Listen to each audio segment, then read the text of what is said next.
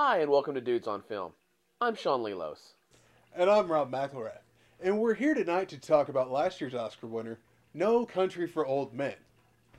No Country for Old Men is the latest masterpiece from the brothers Coen, who have brought you other beautiful films like Miller's Crossing, Fargo, and the Hunter S. Thompson-esque The Big Lebowski. Wait. The same guys who made The Big Lebowski made No Country for Old Men? Yeah. Wow. As I was saying, No Country for Old Men won the Oscar last year, which was probably the most deserving since The Departed won the year before. In the film, a man who just may be the devil incarnate travels through the South killing people like you would cattle with a tank of compressed air. Wow, that guy had some bad hair. I mean, what was up with that dude? Okay. Yeah. When the movie opens, we get a narration by actor Tommy Lee Jones, who delivers it with a vocal precision and contained emotion that is extraordinary.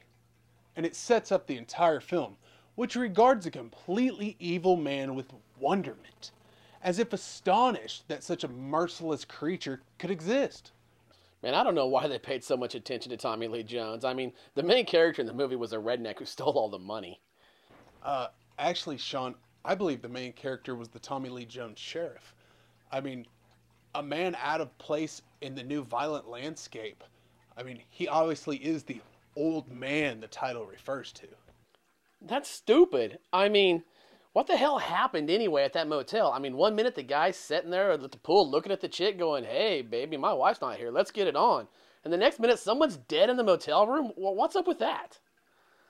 The body was Moss, Who? the redneck.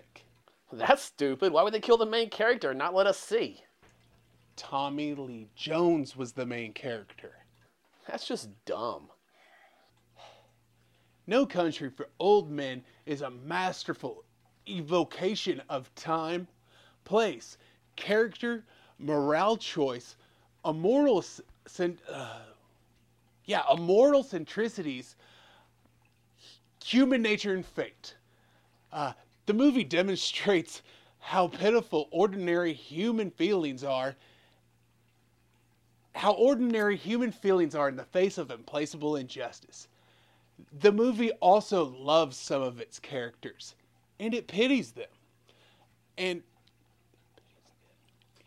it pities them and has an ear for a dialogue, but not spoken, but as it's dreamed. I can't recommend it highly enough. Well, there are some cool moments in the movie, like when that guy got shot in the head with the air gun thingy.